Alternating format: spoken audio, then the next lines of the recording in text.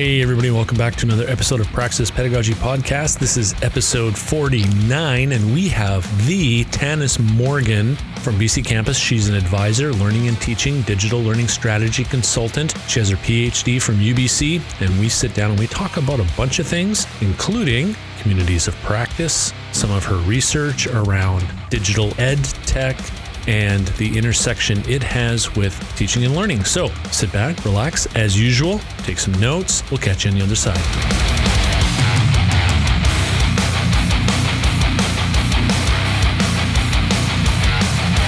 Three, two, one. Hey, everybody. Welcome back to Praxis Pedagogy Podcast. So glad you tuned in with us today. We have a return guest.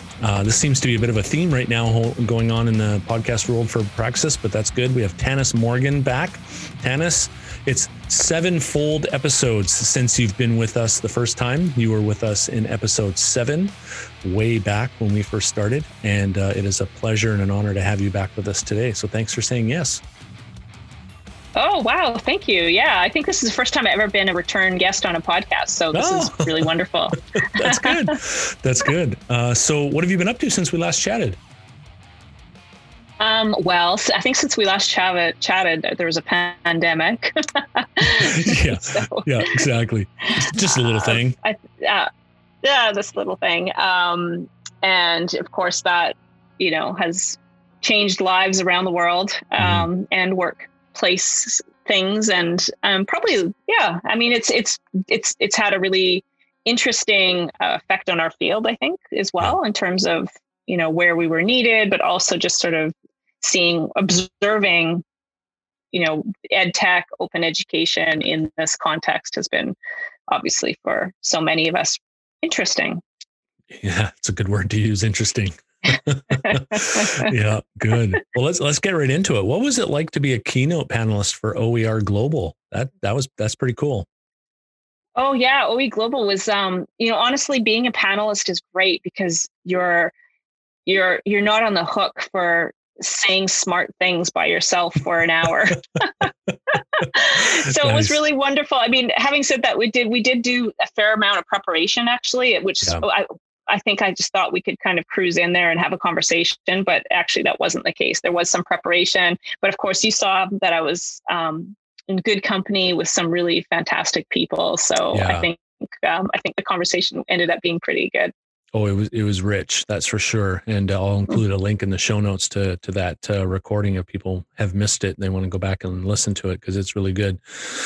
Yeah. So your topic was open education and ethical issues. So for those people who didn't get a chance to tune in to your session, recap it for us. What were some things that came up in your discussion?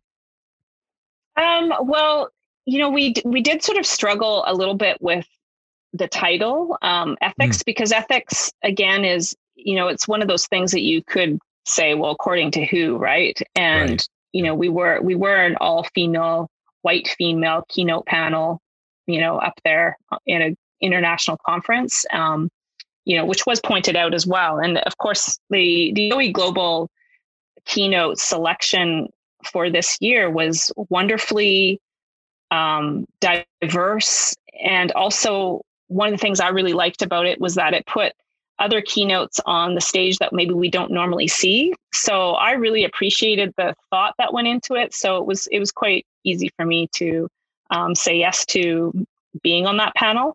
So in terms of the topic itself, I think we didn't really we talked around ethics. I think we took a different interpretation on it that ranged from, I think if I remember correctly, because it was very early in the morning, 6 a.m. Here on Pacific time. Maren shared the work that they'd been doing around a code of ethics that I think emerged through the pandemic and that sort of thing. And Frances Bell talked about the FemEdTech quilt in the context for that. And Anne-Marie and I were really there to give a bit of a Canadian perspective, I think, on observations that we had that emerged as a result of the pivot, the famous pivot. So, and all of that wasn't to say we didn't really directly attack the topic of ethics, but I think it was there if you were reading between the lines. Yeah. And it was, how refreshing's the wrong word, because I tuned in because of that ethic piece, because, you're right. Like, ethics from who, for who, like who's defining that. Um, but I know in the TVET world, the ethical issue seems to get lost in the conversation quite quickly, because it goes to, the conversation usually ends up going to, how do we assess, how do we stop cheating, um, and how do we make sure that everyone's doing it the way that they are supposed to be doing it, which, in a lot of ways is not different from other educational spheres. But I don't think we hide those things as well as others, right? And so the discussions become quite heated and focused. And in another part of the system that I teach into, the ethical issue around surveillance is not talked about at all. Like the whole Procterio issue, the whole Turnitin issue. It's just almost like, well, if this is what we're expected to do with online teaching and quote unquote learning, then students just have to buy into this and they have to do it. If they don't have a camera, they have to go buy one. If they don't have a laptop, they have to go buy one. This is just the cost of them going to school, and then they have to turn their camera on, and all of those issues, right? And uh, um, it's hard. It's hard to walk through those issues sometimes, I think. But what are you finding personally coming up for you in your work around the ethical issue and open ed and both just education in general? Well, I think like for us, like being here in British Columbia, the whole situation with Proctorio and Ian Linkletter is, fairly top of mind. And I think, especially if you've been working in ed tech in BC for a while, or even not even for very long, we feel it, right? Because I think we recognize that situation really well. And so I would say that that's probably been front and center. And certainly, the surveillance ed tech stuff has been bubbling for a while. But certainly when it hits something like our institutions around exam proctoring, it's like, oh, okay. Like it's really visible, as opposed to some of the other spaces where maybe it's not so visible, but or maybe we don't really realize that it's sort of baked into some of the other things that we do and use as well. So what I appreciate is that it's really, I think it's really going to force different conversations. And certainly when I think about leadership in higher education, which is where my head's been for quite a few years now around open education and ed tech and digital, there's a real need for administrators, senior leaders to really understand the digital issues. Because, let's face it, digital is no longer the portfolio of the CIO or the teaching and learning sector director, or whoever is leading the ed tech initiative or whatever that is. Like, it's no longer just this little sort of, oh, they take care of that for us. Essentially what we're talking about is the digital is like the foundation of your house, or as I like to but analogy I like to make is that, you should know your digital environment as a president or a VP, as well as, the buildings that form the part of your campus that, or the campuses, it is in a way, it's its own kind of campus. And it requires more than just a passing, understanding that we use Blackboard as an LMS. And so I feel like that is maybe where we're going. I think that both the pivot and some of the things we're seeing around Proctorio. Am I allowed to say that? Yeah, well, of course. We'll find out. We know it's a public loss. We know. Yeah. It's not to say Proctorio is the only one, but these business practices that are so pervasive in technology, and let's be clear. These there's people that have been raising this issue for a long time. Like there's really well-known scholars like Sophia Noble, for example, who, this is not new, but it's great that it's finally in front of us and maybe we can have the conversation now. Yeah, you're so right. And I know that there are a multitude of learning and teaching centers in the system that would stay far away from these kinds of technologies that are being piloted and implemented. And because I've heard them say, we hate it, we don't like it, we don't want it, but it's being forced upon the system by people who are higher up the chain in the administration. And I wonder if that's somewhat of a survival instinct, because their constituents are saying, we need this, you need to get this for us. And so to avoid getting into those hard conversations and quite frankly, the weeds of this whole thing, they just go, well, my team needs it, so we'll just get it and we'll work out the problems later. And, that's never a good policy, but, No. And I think one of the things that really struck me, I was at a talk that Sophia Noble was giving at SFU. It was about 3 years ago. And she talked about the need for higher education to act more as a resistance to some of this. And that really resonated with me, because it was sort of, it changes this idea that, it's a little bit, I make the comparison a lot to when we had, I can't even remember the group. Around publishing, there was this whole copyright. Was it Access Copyright? It was a Canadian entity that basically controlled, the consumption of copyrighted things that we would need for teaching and learning, essentially. And when there was that pushback finally on that, and it actually, I think, went to Supreme Court, and they actually said, no, Access Copyright has overinterpreted, fair use to a point where, fair use wasn't understood anymore as it should be. It's that kind of idea that that's what we need to do. There needs to be a pushback. There needs to be a bit of a resistance, as opposed to a blatant consumption. And, that starts with conversations at the procurement stage. So, yeah. Do you think that will be one of the spin-offs of Ian's situation? Oh, geez. I mean, I hope that he wins this case. Yeah, me too. Really do. Because, he's at the moment, it feels like a one-person resistance. I can't imagine what he's going through. Yeah. And good to see the support that he's getting through his, is it GoFundMe? It is a GoFundMe. Yeah, GoFundMe, and there's a few other initiatives. There's a few other initiatives too that are going full bore, and yeah.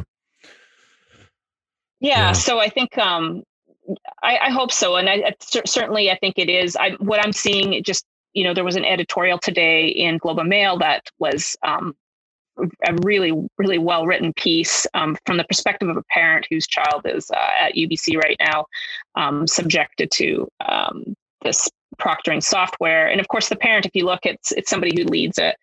He knows what he's talking about. He leads some group at University of Toronto and is well versed in this. But it's nice to see so many of these pieces emerging that I think was a result of Ian's case. So, and that's important too. This visible pushback. So, it's all important. Yeah, and it's as the days and weeks go on, and let me just go on record by saying that Procterio picking on Ian Linkletter is I'm going to bleed it out later, but it's chicken shirt, right? It's just like, oh yeah, you're this big conglomerate and you're going after Ian Linkletter, right? Like, give me a break, man. Like, it's just so big corporation, chicken shirt just drives me crazy. And, I support Ian and I'd get behind him and push it physically if I could. And, this whole thing is just just drives me crazy. But I hope that one of the big spinoffs of this is that there's enough uprising and enough uplift from the system that administration and other corporations look at this and go, okay, this is significant and we need to take note of this. Kind of like, and I may be wrong in the context a little bit, so forgive me, but it kind of like what Zoom did, right? Remember when Zoom came out and everybody and their dog was jumping on it, and we were still worried about, privacy and data capture. And then something happened. Sure enough, boom, something happened, and they turned around and they addressed it. Now, whether it was enough or whatever, but they did it, right? They responded. And I hope that there's a positive response from the system to this thing that Ian's going through. Yeah, I agree, and I'm hopeful. I'm very hopeful. Yeah, and I was going to say too that, you know, it says something about where this time we're in around educational technology, where a company whose entire market really depends on the higher ed market is suing an employee at a higher ed institution. Like, there's an incredible amount of like arrogance to even think that that's a good idea, or an incredible sense of like power. So I think that's really revealing too, that it's like, oh, we're in this situation where that's actually happening. I don't know. So hopefully, I mean, if anything, that's, I think, a really good indicator of where pushback has to happen from higher education, because we're at that point where they don't even care. Who's the bigger elephant? Apparently they're the bigger elephant. So, you know, away we go. Yeah. But there's strength in numbers too, right? And, you know, an elephant's big. Yeah. But, you know, you get enough people, they can take down that elephant pretty quick. And, go Ian, go, and we support you. And, oh, brother, gets me all excited. Go Ian. Go Ian for sure. So let's talk a little. Yeah. And we love you too, Ian. And, you know, nobody can really know what you're going through, but, from the far removed distance that I am, my social justice meter pins, right. And it's just like, I can't believe this. That's Don Quixote this thing and burn it to the ground. Anyway, I'll move on from my little soapbox. Does not feel better. Yeah, well, a little bit. So let's talk a little bit about your research with regards to the intersection of distance ed tech, and open ed. How is that going?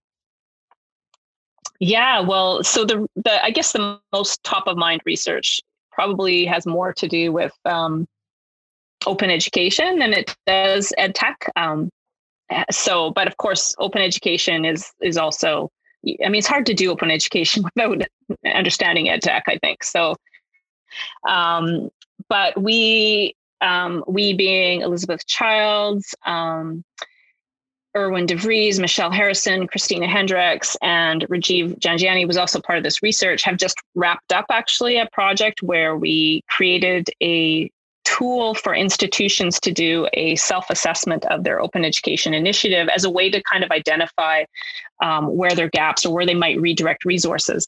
And this was built on evidence, a fair body of evidence from blended learning initiatives and from institutional transformation initiatives that basically said, if you want to have a successful blended learning initiative or institutional transformation initiative, you need these things. These are the kinds of activities you need to engage in. And there were 21 components between those two different fields, but related, that overlapped. And so we merged that into one tool, and also added a couple questions that we felt from our own experience were gaps, and ran that through 5 post-secondary institutions here in BC. And that was actually a workshop we also did at OE Global, where we took it out to the outside of the BC community, to more global audience, and said, does this resonate with you in your context? And where do you see the gaps in this tool? Would this be useful, or is this have no relevance? So that was really helpful, really validating. That's where we're at. And it's hopefully you'll be seeing a interactive version of this tool fairly quickly. Royal Roads has a research assistant who's building it right now, and it's hopefully will be helpful for institutions to, that's good, have more successful OEP initiatives. That's awesome. That'd be great. So the response was good at OE Global?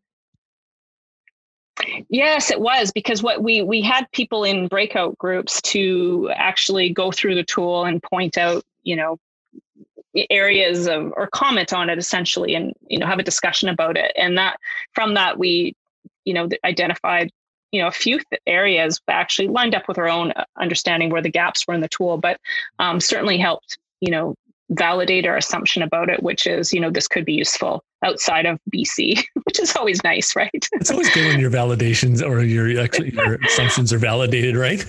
Yeah, of course. But I mean, the nice thing too, of course, with this is, being in an open space, I think what's really incredible is that you can create these things that aren't overly precious, because the whole point of a CC by license is that, this is what it looked like for us, and this is how we implemented it. But by all means, adapt this and change it for your context, as opposed to treating it like a precious research tool that, thou shalt not change. So I think that's quite liberating, quite honestly, from a researcher perspective. It's like, okay, yeah, it doesn't have to be perfect, because the whole point is iteration by others.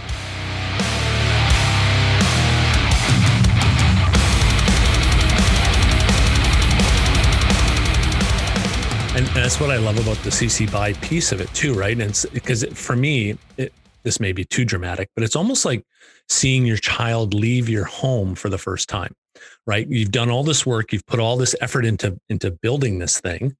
This may be the wrong analogy, but it's what's working for me right now. No, I'm following you. and then this child of mine leaves, and they're out in the world, and then they come back, and let's say there's a couple months or 6 months in between me seeing them. So let's say they go off to school, they come back. There's obviously some changes. So the core of them may be the same, but they've changed in a certain way. And for me, that growth process, that iterative process, is not only valuable for my kids, but it's interesting. It's an interesting litmus test on even what I did previous to them leaving. And so when I look at work that I do, put it on paper, put it digitally, whatever, and then send it out to the world, when it comes back, it's like, oh, so this is how it sparked ideation, conversation, implementation in other areas. And that's it. And when it comes back, it's like, oh, I never thought of that. Never thought of that. Very cool. Yeah. That's cool. So yeah, that's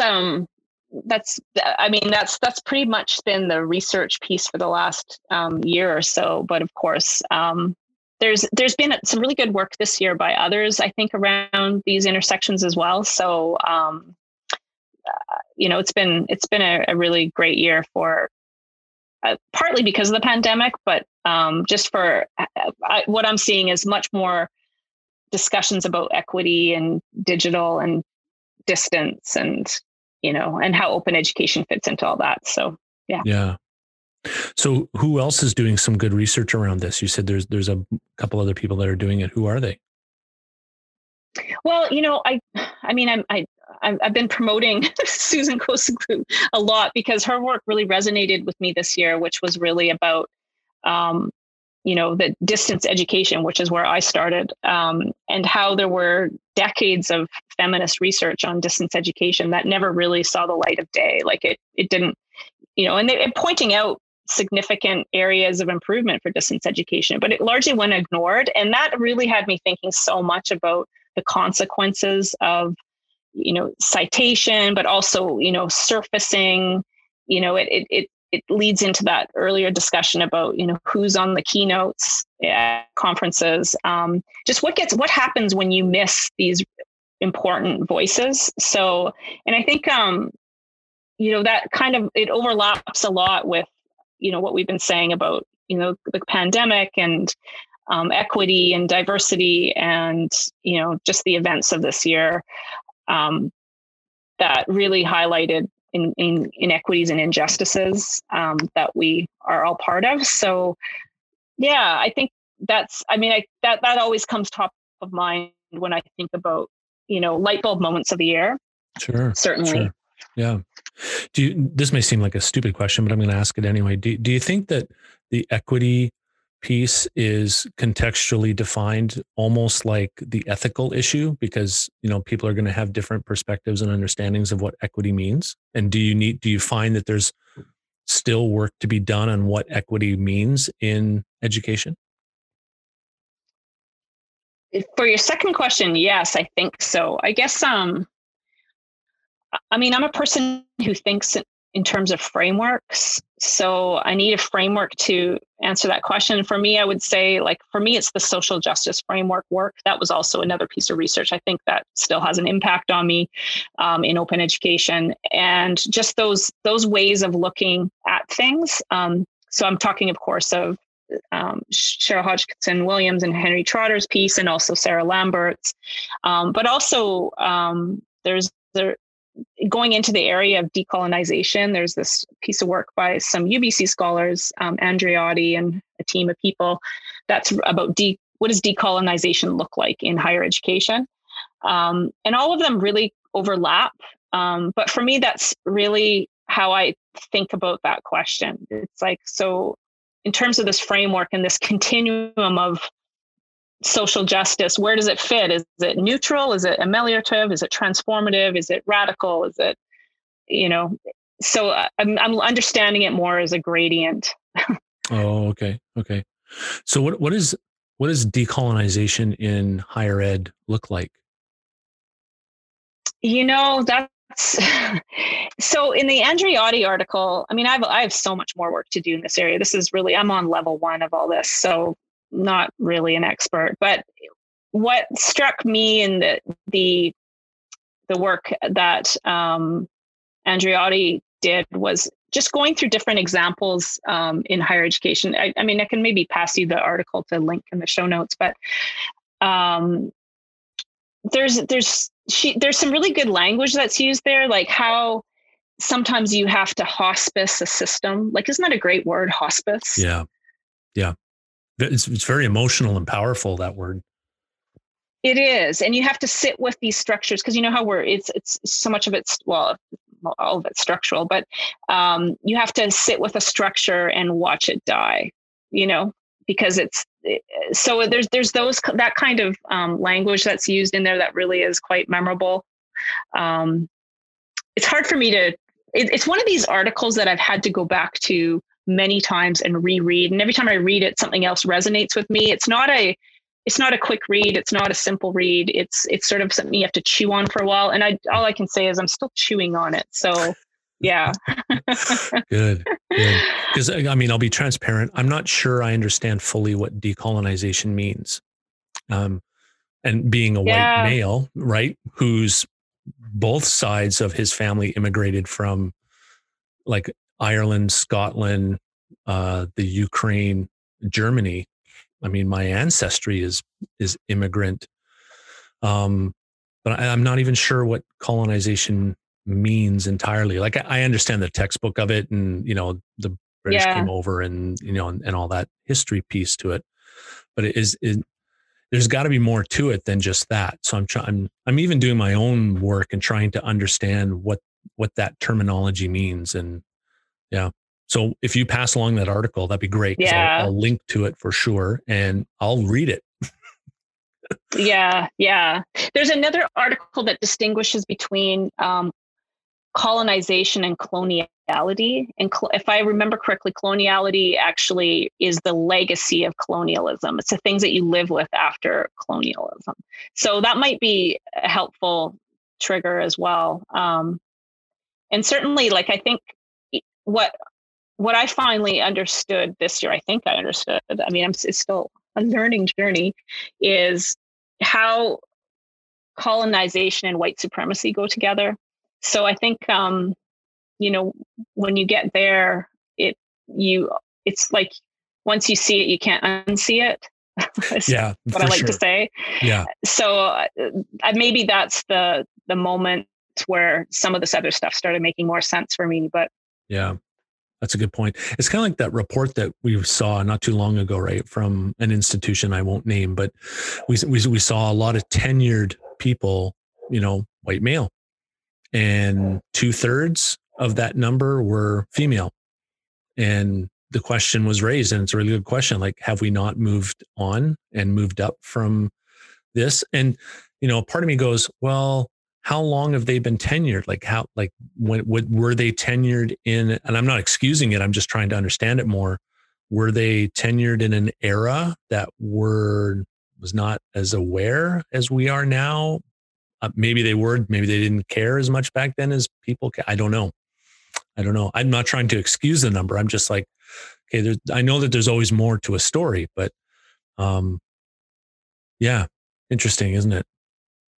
Yeah, I think anytime we ask those questions means progress. So yeah, that's Now you did your PhD dissertation on communities of practice, and this, yes, no, or was it sort of. Yeah, I mean, there was a piece of communities of practice in there for sure. Yeah. Okay. Okay. Well, the theoretical frameworks that I looked into, one of them was communities of practice, which of course was, so I finished my PhD in 2008. And, by that time I'd been working in distance education for about 8 years. And that was very much like front and center in distance education and online learning from about 2000 until, I don't know, maybe 2010. So it was the decade of communities of practice, a la Wenger. So yeah. I think it was everywhere. I mean, you couldn't really talk about online discussion forums without talking about communities of practice. That's how I remember it, to the point where it was almost tedious. Okay. So what's a good working definition of communities of practice? Oh, geez. Oh man, I feel, I'm on the, I don't even know how to answer that anymore. Like, how would Wenger, I mean, I always think, when I think communities practice, I think of Wenger, Etienne Wenger. So, or Levin Wenger. And honestly, the communities practice part of that isn't the part that jumps out for me as much as the legitimate peripheral participation concept of communities of practice. So what do you mean by that? So the way I remember legitimate peripheral participation is what Wenger did, and I don't know if he went far enough, I don't think he went far enough, but problematized this idea. You have communities of practice, which, is a very celebratory term that we loved to use in those days of the internet, because it was all about, you need to create community, you need to create communities of practice. And actually, I think that's really stood the test of time. I think that it's very true. But there's the idea that participation in communities of practice were sometimes problematic. Like, it's not like a simple, come on in and join us kind of thing. I think, and I think Wenger was getting at that a little bit, that, some people would remain on the periphery, but that was a legitimate form of participation. He sort of tied apprenticeships or even the word apprenticeship to this whole idea of how people evolve in communities of practice. So there was a lot of really good stuff to sort of jump on there, I think. Where it started falling apart for me was this idea that participation was not unproblematic, that because we were already seeing in 2000s just how it was easier for certain people to participate in certain conversations or communities of practice than it were for others. Like, there's actually, people were being positioned differently in these communicative spaces on the internet, and people, of course, are positioned by others as well. And you positioned yourselves. And it's sort of, honestly, social media really blows that whole thing up as well. I mean, that's where it really gets visible, is this whole, how positioning and identity formation, gets really complicated. It's not a clear sort of linear path. Yeah, so for sure. So what have you learned over the last couple months that's made you go, Yeah. So I've been thinking a lot about low bandwidth learning, like low bandwidth online learning. There was a really good keynote by Asha Kanwar from the Commonwealth of Learning at OE Global. And it was actually pretty much all about their low bandwidth online learning work that they're doing in various parts of the world, mostly the developing Commonwealth countries. It's amazing that we still say that, Commonwealth. Or that it still is a thing. It's seems like a legacy from another time. But through conversations with other people, I mean, one of the things about the COVID pivot was this whole aha moment about, wow, like, there's students in Vancouver who have a difficult time accessing the internet unless they go to a Starbucks or a coffee shop or use their institutional Wi-Fi or use the institutional computers even, and I had an experience this summer where, I traveled 5 hours north of Vancouver, and like, internet was not reliable. I overheard a conversation in a store where a teacher had to move into the larger town because she couldn't do Zoom meetings from her home. So she had to actually move. Whoa. Really? So yeah, a K to 12 teacher. Oh And my goodness. that was like, wow. So this is happening 5 hours outside of Vancouver. Like Yeah. there just wasn't enough bandwidth for her to teach her class. So 5 hours outside of Vancouver, I mean, it's astonishing. Like you're not even like, BC is big and you haven't gone very far if you've gone 5 hours outside of Vancouver. So that kind of was, I mean, I've been thinking about that a lot because it's that whole, what is the experience? What do we think the experience is for students, and what is it actually? And of course, me being in an urban area and having been in an urban area for a long time, I'm like, wow, I think I'm out of touch. And I think I had assumptions about connectivity in this province that were completely unrealistic. So been reckoning with that quite a bit and thinking, it's taken me back to 1999 and Yeah. what did online education look like in 1999? Oh, that's why we did this. And I remember we used to do that because and a lot of it had to do with access and bandwidth, right? Yeah, no, exactly. Which, coming back to communities of practice, I mean, that's why communities of practice were, I think, we talked a lot about that because the tools weren't that amazing. I mean, we didn't have a lot of tools and they weren't especially complicated, right? So your attention went more, it wasn't really about what tool, it was more about how can you do that tool? And does that, is that going to get us where we want to be? And what are the frameworks for helping us get there? And communities of practice was one of those things where if you have a really good community, students will be okay with being on a text-based discussion forum if they're having rich conversation. Yeah. My mind goes back. I took some courses from, well, I'm just thinking, I mean, I'll use it as an institution not to be named, from Saskatchewan. And it was like pure distance ed. Like I worked on it. I had a computer, like this is like late 90s, had a computer. I mean, we had dial up and, stuff like that, but it was not that reliable. Anyway, my point is I did my work, printed it off, put it in an envelope, mailed it off. The professor would mark it, mail it back. Like, so I wouldn't get papers back for, 2-3 weeks, sometimes not even a month. And, I'm just chugging away at the course and hopefully that the train of communication will eventually loop back to me. And it was, that's what everybody was doing. Didn't know any better. Didn't know it could be better. Just accepted it and moved on. Now in, 2019, 2020, I'm lamenting that I can't go to Starbucks and work because one, there's no tables, right? And, like you said, if I leave my community a couple hours in either direction, right, will the Starbucks even have reliable Wi-Fi to begin with? Yeah. Yeah. It's, I've been thinking, Tanya Elias, who I don't know if you've had on your show yet, but she's just such an interesting thinker.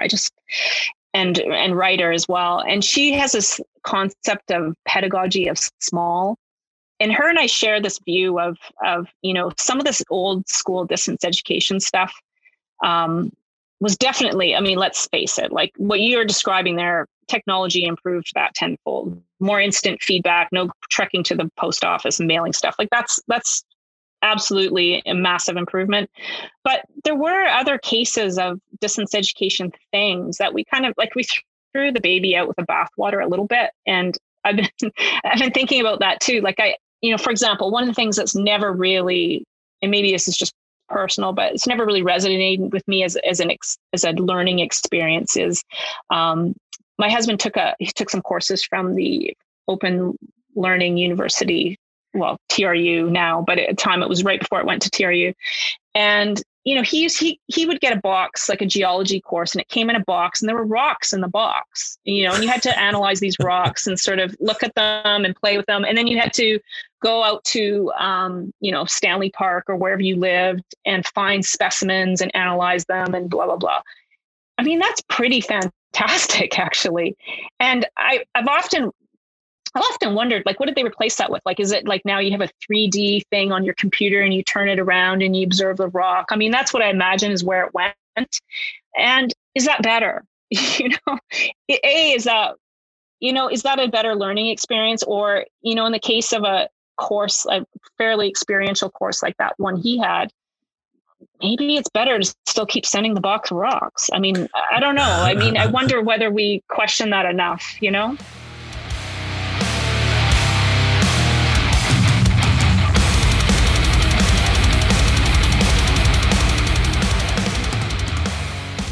What I was going to say was it makes total sense because my kids are homeschooled. Well, 3 of them are done. I got 1 left. And we homeschool. The brick and mortar school is in the interior. So it's online, and they're doing like bio 11, bio 10, bio 11, and they're getting boxes of things that they got to dissect, right? Like stuff that we did in high school that they're doing on my kitchen table. Now there's some interactive stuff of, okay, watch this video or watch these 2 videos, read these instructions. But other than that, there's an animal in a box, and now you have to, you dissect it. And then what was really cool was the teachers allowed my kids some lateral flexibility on what they wanted to do outside of the few things that they were required to do. So they said, okay, you've got this thing on your table now. Don't just do these 3 things, but think about doing these other 5 things, like pick 2 or 3 out of these other 5 things that you could do. And then tell us about that, which I thought was just, fantastic. So your idea of why are we not still doing rocks in a box was just beautiful. I mean, it makes me sound old, but I think, and I never would have said it prior to a pivot, but just observing, this, at some point, the screen, too much of a thing maybe doesn't enhance the learning either. Like, I don't know, maybe there's a mix of both somewhere. And I think it's, again, the idea that, I mean, not to say that we absolutely should go back to those days, but we did have some interesting things that we just kind of threw away because the digital was better, and I wonder whether, that was actually true. Like if we could, I don't know, I like your example of your kids getting their animals to dissect in a box, but there's also a digital component that makes absolute sense. I mean, they don't need a VCR to put in a tape to watch that video, I mean, there's some things that, make sense. So, but the other example I wanted to share was so memorable for me is he had this course that was, might have been an English course. And of course the Open University was, shared studios with the Knowledge Network. So they had, obviously top-notch video production, but it was so engaging. It was like watching a Netflix series, being acted out on screen for an English course. And I've never forgotten it because it's like, wow, like that is a really good example of what distance education and online learning can be. And at some point, you can't have BBC or CBC quality for everything. That was an advantage of digital. It's like, you don't need to go into the video production studio. You can take your phone and, do this and show your students a video that will help them learn a technique, like absolutely 100%. But at the same time, in terms of learner engagement, like maybe there are cases where, that really engaging Netflix series for an English course was, I don't know, maybe that's being, it was just so memorable, and it came, of course, in, a cassette that you had to put into a VCR and, it was all that, but yeah. All that to say that, there was some really good things being done pre-digital as well that were actually really effective. Yeah. I'm right with you. And there's been some chatter in the trades world about doing a trades flicks idea, right? Where you'd have a topic and a couple seasons with, some episodes in it and do it that way. So yeah, it'd be an interesting trail to go down because you could do it in almost any kind of course or discipline, right? That'd be cool. You could. In fact, when I was at the JI, there was a leadership program that was being done for BC Housing. It was custom made for them. And they did they're actually with actors, because the JI actually like to use actors for their scenario-based training. And so they created an office drama, which basically was to help managers learn how to deal with various office things. And it was like an office soap opera that extended over the course of 3 months, video based. And yeah, I mean, there's all these things, right? And of course that was done digitally. You didn't need a cassette mailed to you, but yeah. I just sometimes, I think because there's been so much Zoom and quick and dirty pivots that it's made me a little bit nostalgic for some of the things that are, the things that you can do when you actually have time and, some resources. Yeah. Especially when you want to control your own time and you don't want somebody dictating to you, okay, we got to be on a Zoom meeting at 1:30 tomorrow afternoon. And you're like, really? Do I have to be there? And I know I want to be, but really, yeah, I get it. Tannis, what's been absolutely confirmed for you lately? What have you bumped into that's, confirmed? I mean, confirmed, it was more the surprise about the, like the connectivity in this province that really showed that, we're not as connected as we thought. Confirmed, honestly, I sort of put it on a positive note. The community that we have actually here in British Columbia, the higher ed community is just, it remains outstanding. I'm thinking about ETAG. I'm thinking about the open education community. We have so many great colleagues who are so willing to help and share. And we really saw that with Pivot, these amazing, keep teaching sites that were created. There was an incredible amount of borrowing and reusing of materials. And I think one thing that really was really positive in all this is that nobody had the time to create their own special flavor of something. So borrowing from other institutions became a reasonable practice. Not trying to run your own sort of training sessions in your own institution, but actually bringing people into ones that were being done elsewhere, pointing faculty to those.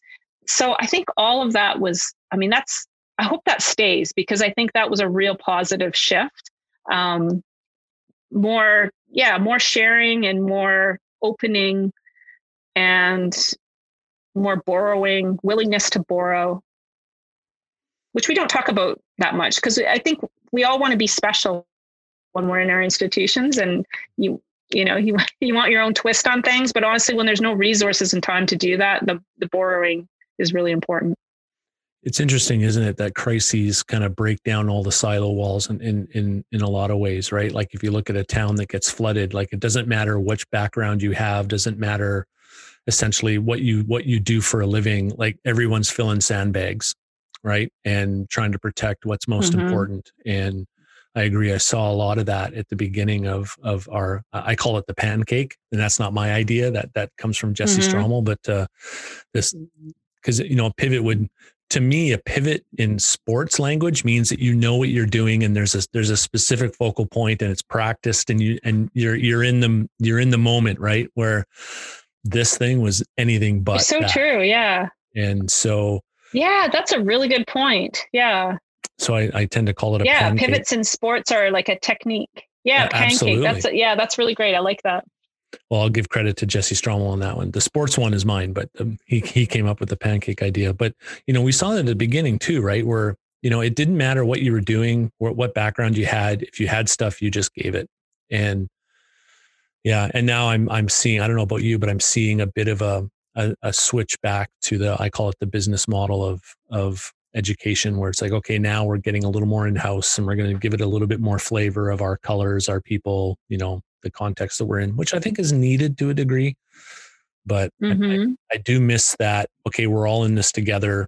We're not going to leave anybody behind, even if it takes us longer to get out. So I miss that piece. Yeah. Well, I will say too, that one of the things that I've really enjoyed seeing is just how much trades is coming into the open conversation as well. And I think you have a big part in that. It's been really wonderful to see, because I think, yes, in our minds, we park trades as separate from, I guess, non-trades, but what it would be really important for people to remember is that's experiential and applied learning.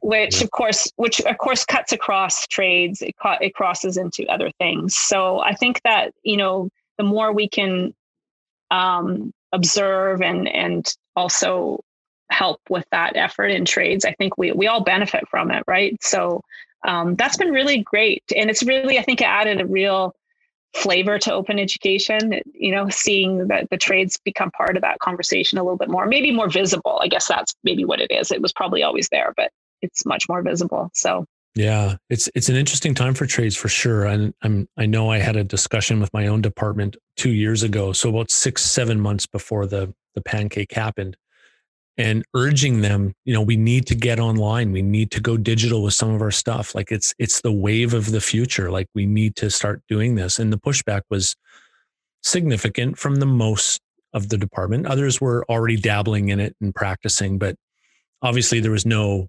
outside compelling force doing that. And then March 10th comes and boom, and we're in it.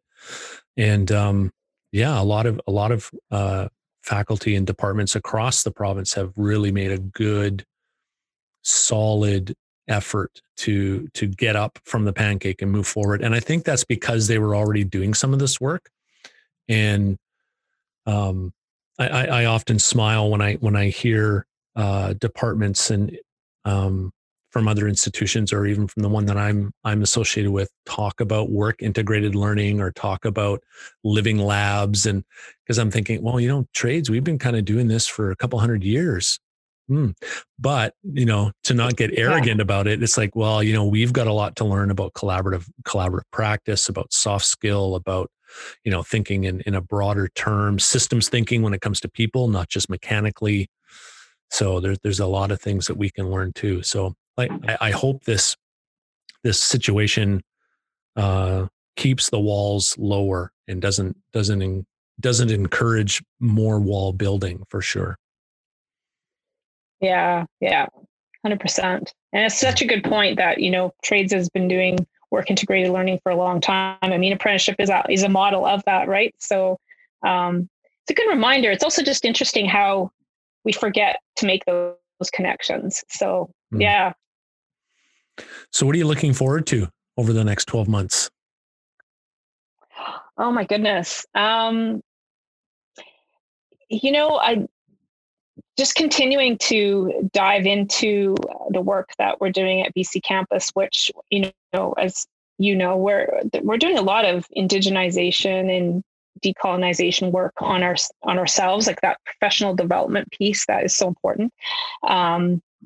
So that's been a real, intense and I think just interesting learning. So I can look forward to that. I look forward to just seeing how the sector adjusts to this, to overuse the cliche, the new normal, and what will remain from that. Like, I mean, I'm talking like the pandemic's going to be over in 3 months or something, which is obviously not the case. But hopefully, I feel like some things are going to stick, and they're going to be good things that stick. And I look forward to seeing what those are. Yeah. Me too. It'll be interesting to see what sticks and what goes back. Right. Yeah. Cool. Yeah. I think it's going to be, and of course we all have a role, I think too, to kind of help make certain things stick that are important. Like I think the flexible, working from home piece for me, that's always been a real question mark in places where I've worked, where it hasn't necessarily been seen as something that's important or feasible. I mean, we all know how to Zoom now, right? So it's going to be very difficult to have this argument that higher ed has to be so face-to-face and that we need to invest money in buildings to the extent that we thought we did. So it'd be nice to see where those resources go. Yeah. I look at COVID as to one degree as a magnifying glass, right? When it comes to the idea of trust and working in a unit, right? And if an organization trusts its people, then working from home or a blended approach to that won't be that difficult to talk and work its way through. But if trust and control issues are large, then you can see that some people are just waiting for things to go back to the way they were, because if you could walk by a space and know that somebody's there, well, then now, quote unquote, that they're at work, but you don't really know if they're working or not, but they're at work, right? No, exactly. Yeah. Yeah, it's all that. And also just the commute times, people's lives, are complicated. And I'm talking about students in this as well. So just this whole idea of commuting or parking lots. And I mean, there's an environmental impact of all this. We've talked about sustainability in our institutions, and environmental sustainability, but this, I think it's been great that there's less cars on the road personally. So, yeah. But that's a whole nother podcast, isn't it? That's a whole other podcast. we wandered along ways from community practice. That's okay. It's all good. It's all good. I do love the commute. I love my commute, especially when I'm doing night school. It's a good commute, and I'm not complaining about that at all. All right. Well, thanks so much, Tannis, for being on the show. I've got 5 little questions at the end. Are you ready? Ooh, I call them my Fab 5. So, you ready? Yeah. Okay. So you have turned to vegetarianism. What's your favorite vegetarian dish right now? Right now, I'm still sampling the frozen alternative meat products. No, because they're so good. There's like these great little chicken nugget things. Really? And there's oh yeah. And really? the Beyond Burger sausages. Oh my God, they're so good. I'm telling you, the alt meat products have come a long way. So Tannis. I'm actually really enjoying those. But I'm a however, the home cooked.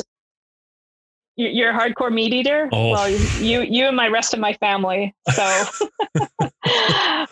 and I still eat. I'm a pescatarian, I guess technically. But the thing that I've been making lately that everybody likes is a chickpea shashushka.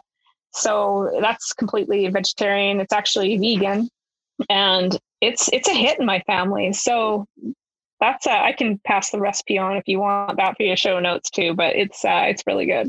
That would be great. All this extra time on our hands at home. What's your favorite movie? Oh, geez. God, I haven't watched a movie in a while, so that doesn't come to mind. But everyone keeps telling me to watch Queen's Gambit, so I'm saving it for the Christmas holidays. Okay, I'm going to binge watch yeah, exactly. Queen's. Yeah. I hear that you've been active on an internet radio show over the last little while. Yeah, Sunday special with Marin and Anne-Marie. We are on at 9 a.m. PST on DS 106 radio. There's a link to listen to that. Basically, what you will experience is we play music every once in a while, and then we just chit chat on the radio, essentially. Talk about our week, and it's not everybody's thing, but we have a lot of fun with it. Cool. What's your favorite band? Who's your favorite band? Oh, there's no favorite. There's just sort of what I'm listening to right now. So what's coming to mind mainly because I shared it with my husband the other night is I went down a Corey Hart rabbit hole, and I don't know if you know the Corey Hart story. Do you know the Corey Hart story? I was in high school. Do you know why he disappeared for 20 years? No. Do you know why? No. Okay, so at the peak of his career, he not disappeared. He was still doing songwriting and doing other projects, but he became a stay-at-home dad. He has 4 kids, and his wife, who is she was a very peak of her career, Quebec pop star, French language. They're a couple, and they both left their careers because they didn't think it was possible to do with kids and stay married. So they've been gone for 20 years, and Corey just came back because he got a Hall of Fame thing. And, he started started producing and singing again. I think he's on tour, or was before COVID hit. But anyways, all that to say, his daughter, so he's got 2 kids in their 20s now. Mm-hmm. And one of them she's a singer, and she did a new version of his song, Never Surrender. It is so good. It is so good. It's better than his. It's really good. Yes. So yes, her name's Dante Hart. You can find her on Spotify. But I love it. It's beautiful. It's a beautiful remix of it. Sunglasses at night, baby. That's not who I'm listening to every day, but sunglasses at night, of course. Yeah. No, it's the other one. Nice. Yeah. What's your go-to tech right now? My AirPod Pros. Oh my God. If anybody is on the fence about getting those, I'm telling you, it's worth it. Definitely get the Apple Care on them, because I'm on my third pair of AirPods and they do tend to die early lives, but these are amazing. The noise canceling, the comfort in the ears. Yeah. It's one of the best things they've made in a while, I would say. So I'm a big fan. Are those the ones with the formed earpiece, or are they like yes, the hard plastic ones? Yeah, they've got a foam in them. It comes with foam, and you can, but the quality of the sound is really good. And the battery doesn't last as long as the other ones, but the noise canceling is very effective. The microphone is really effective, and they're very comfortable. Very cool. I'll have to check it out. I'm not a big earbud person, because the hard ones that you get with your phone, they don't fit in my ears. Like they always fall out. Like, I don't know how people wear these all. Oh yeah, exactly. I don't know. I know. My other AirPods would fall out too, but these ones never fall out. And here's the thing with AirPods is like working and living at home is like, you have to be hands-free. Like, I don't know how anybody survives right now without like wireless headphones. I just don't know how it's possible. So yeah. That's amazing. You're always doing something else. Yeah, that's very cool. All right. Last question. Who's a big influencer for you right now? There's a lot of people. Yeah. So I wouldn't really want to single anyone out. I have so much appreciation for people who are on the FemEdTech hashtag. I learned so much from that hashtag and appreciate what it's really done for the community. I'd have to think about that, but there's so many great people. I mean, I'm also trying to, find new voices and, be aware of that as well. Trying to make sure I don't stay in my little echo chamber and filter. So it's always a work in progress. Sure. Well, that's good. Well, we'll just leave it at that. The whole FemEdTech hashtag, we'll just leave it at that. Sure. Yeah. Sounds good. Lots of great people on there. Oh yeah, there are. Awesome. Well, thanks again, Tannis. This has been a lot of fun. It's been enlightening, and I've learned a couple things, and thank you for taking the time to be on the show. And you're awesome. You're awesome too. This was really fun. Thanks for having me again. Oh, you're welcome. You're welcome. Just a little more time is all we're asking for. 'Cause just a little more time could open closing doors. Just a little uncertainty can bring you down. And nobody wants to know you now. And nobody wants to show you how. So if you're lost and on your own, you can never surrender. And if your path won't lead you home, you can never surrender. And when the night is cold and dark, you can't see, you can see light. 'Cause no one can take away your right to fight and to never surrender.